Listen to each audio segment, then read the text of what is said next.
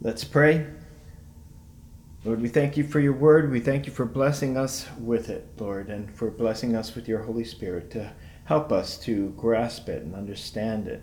Lord, we do ask you, Lord, today to do that once more, Lord, as we open our hearts to you, that you would speak to our hearts, Lord, by your Holy Spirit, and help us to grow in you. We ask this in Jesus' name. Amen. Well, as most of you know, I was very blessed this past year, being able to sell my farm and yet continue to live there. During COVID-19, there's no place I'd rather be. But being a dual citizen, the sale has made things quite complicated and stressful with taxes. And tax time for me in the U.S. just ended. And that was right before I left for the States to see my mother a few weeks ago. And there I was trying to help her. I was trying to help her buy a much needed car and begin the process of organizing her estate along with my brother and sisters. And I was able to get my second vaccine earlier down there, as earlier than I could have done in Canada. But those 2 weeks between the taxes and the trying to buy a car and the estate planning and returning home turned out to be about as stressful a 2 weeks as I could remember. So much so that I began experiencing severe chest pains one day from all the anxiety. That happened as I was faced with the process of returning home to Canada, and I kept running into roadblocks, especially with regard to testing for COVID that was required. It seemed that Canada's requirements were impossible to fulfill from the US. But Maria wasn't feeling well, so I needed to return home soon, and yet I was being blocked. Well, I finally did, of course, make it back here. But as I started my work week, I felt spiritually bankrupt, even though I had not given up my regular prayer time and Bible reading and devotion time in the morning. I just felt so empty when I returned.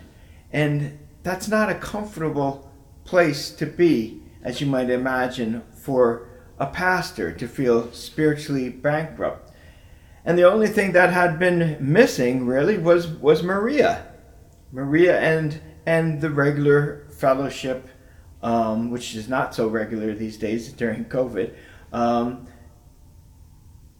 And coming home, the day after returning, Maria had her radio preacher on as usual in the morning, the late Adrian Rogers, and I was challenged by his message, as I often am. You see, he presented the idea of a promised land of peace and rest here and now for believers, which was totally opposite of what I had just experienced the 2 weeks before. And that promised land he described as life in the Spirit. Now, the promised land of peace and rest, in my opinion, really was not here and now, but waiting for me in heaven. Because this life here and now often seems to me like a mine-filled wilderness that I must battle through, albeit with God's provision. And perhaps I think this way, not simply from my experiences in life, but also because I heard and was burned by false prosperity preachers growing up and in my early 20s who had preached something like a promised land here and now. But I know Pastor Rogers is certainly not of that camp, and I respect him. So I kept listening to what he had to say, and he had some very good points.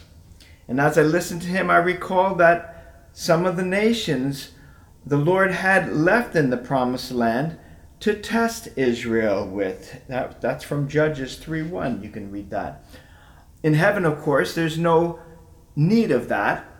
But if the promised land is really life in the Spirit here and now, we can see that example might fit, as adversity that Christians face today does test us, and it keeps us dependent on God, as does our self-seeking nature that strives against God's Spirit within us. Well, the following day, Maria read me something from a devotional from T. Austin Sparks that also struck me and revealed my need to me. What would I do without Maria? God knows what he's doing when he brings a Christian spouse into your life and provides that type of intimate fellowship. But we certainly need fellowship with one another. Well, the devotional said this: we have no right to go to the unsaved and bid them to come to Christ and find rest until and unless we ourselves know that rest. Our testimony and our ministry is jeopardized, weakened, limited, and discredited if we are not ourselves in rest. As I read that, or as Maria read it to me and I reread it, I thought, is that true? Is that true of me? If so, fruitlessness is no wonder, as we are not being true witnesses of our Lord when we are not in rest. It went on. This is the object of the enemy's activity in this matter, to discredit us by taking from us that very birthright of our union with him, who is never perturbed, never anxious, never in doubt as to the issue, the one who reigns. So the so-called birthright that Austin Sparks is referring to here is peace and rest in God. Again, is that true? Is that our birthright here and now? I know it's our birthright forever, but what about now? And I must admit, the thought of our birthright being rest here and now seemed rather foreign to me when I first read this, because of the battle that had just been raging inside of me in the past 2 weeks. But it was more than that too. It is also that Christians in many parts of the world are still being persecuted, and Christians here are under attack constantly by illness and sin and all kinds of other things, the world and its encroachment. So where is the peace and rest for the true Christian in this world that the Promised Land offers? I really want someone to show me. And what about Paul, who said in 2 Corinthians 7:5, for indeed, when we came to Macedonia, our bodies had no rest, but we were troubled on every side. Outside were conflicts, inside were fears. That doesn't sound like a restful promised land to me, does it? Or to you? But Paul went on, and really, here's the answer. Nevertheless, God who comforts the downcast comforted us. So God was there, and God provides the rest. God was there with them, and he comforted them. But how did God comfort them? It's interesting. He comforted them by sending them another Christian brother. He sent them Titus, and Titus came with an encouraging word for them, and that made all the difference. God was there orchestrating everything, but God brought that peace and that rest and the comfort to Paul and Timothy by bringing to them another Christian brother. Well, Austin Sparks wrote on, rest is the practical outworking of our belief that He is Lord. You see, if we believe that Jesus is Lord over all, peace and rest will prevail, even though there will be some rough times, of course, in this life now and then. Jesus is Lord even in the midst of those times. And so when we believe, we can rest mentally even in the midst of all those trials that come our way. Otherwise, as Austin Sparks says, the very lordship of Christ is struck at by the unrest of the people of God. So let me repeat that whole sentence with an edit to help you understand what he is saying there. He says, rest is the practical outworking of our belief that Jesus is Lord. But without that belief, the very lordship of Christ is struck at by the unrest of the people of God. Or I would say, by the people of God being in turmoil. That statement should shake some of us up. It indicated to me right then that there was something wrong, that something was out of kilter in my own spiritual life for those past 2 weeks, feeling how I felt and seeing how I had acted over those weeks. Difficulties in life do make a difference in our peace and rest, but they are not the real issue.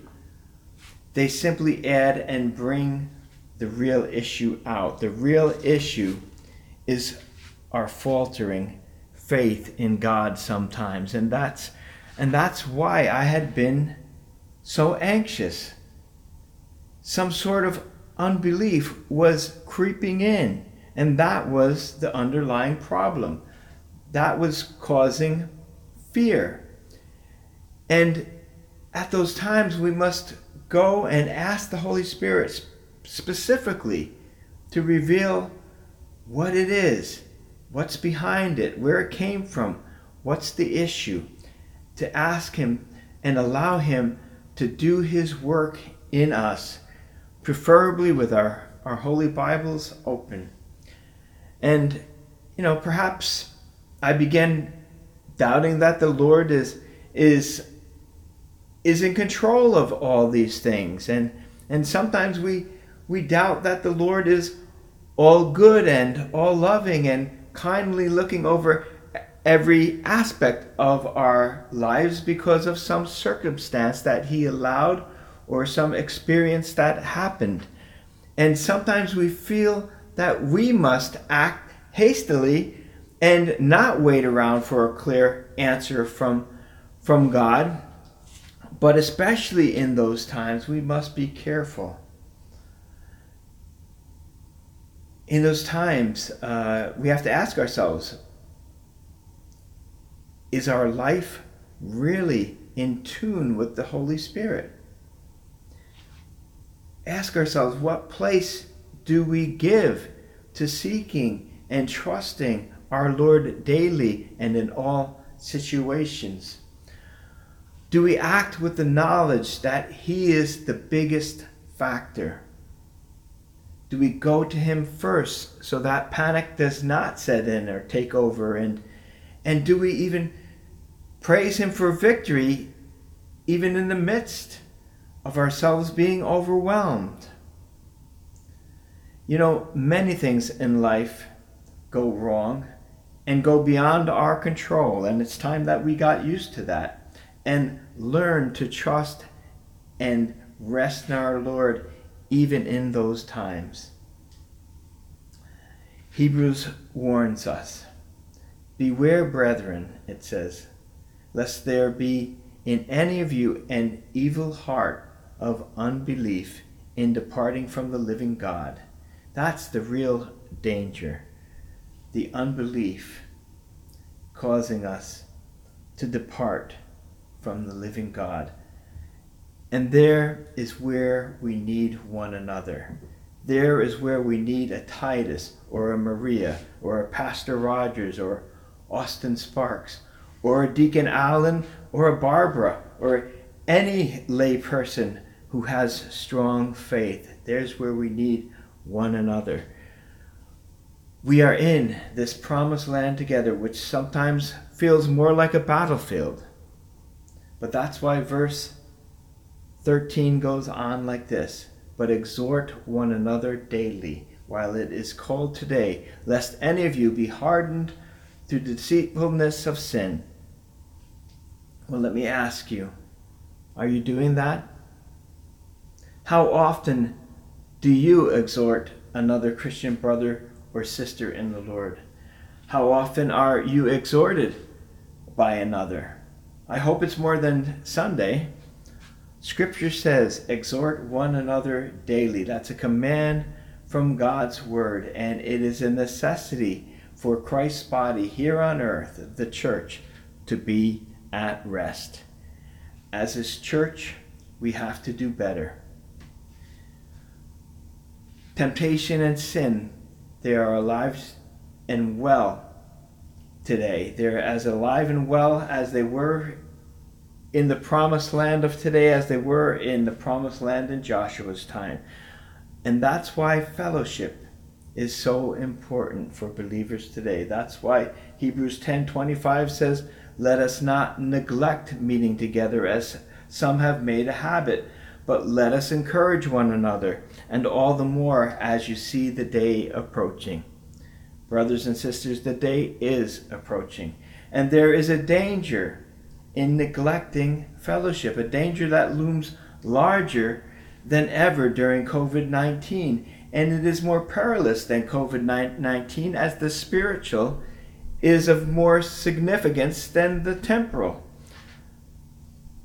Fear cannot be what controls Christians. It ruins our testimony. Again, as Austin Sparks said, we have no right to go to the unsaved and bid them come to Christ and find rest until and unless we ourselves know that rest. Our testimony and our ministry are jeopardized, weakened, limited, and discredited if we are not ourselves in rest. Let's go to the Lord for help in this, shall we? Lord God, we do need your rest ourselves, Lord. We understand that we cannot be true witnesses in this world to those who don't know you if we don't show a true picture of who you are and what you give to us here and now, Lord. We do thank you for salvation. Thank you for, Lord, eternal salvation. But Lord, we also thank you for the peace and the love that we have from you right now through your Son, Jesus Christ, and your Holy Spirit. So Lord, we just ask you to help us to have that rest and to encourage one another, Lord, to exhort one another when we have that rest, to help our brothers and sisters to enter into that rest as well, Lord. By your Holy Spirit, Lord, convict each of our hearts of where we are not trusting you, and Lord, bring us into this deeper reality of your rest. In Jesus' name, amen.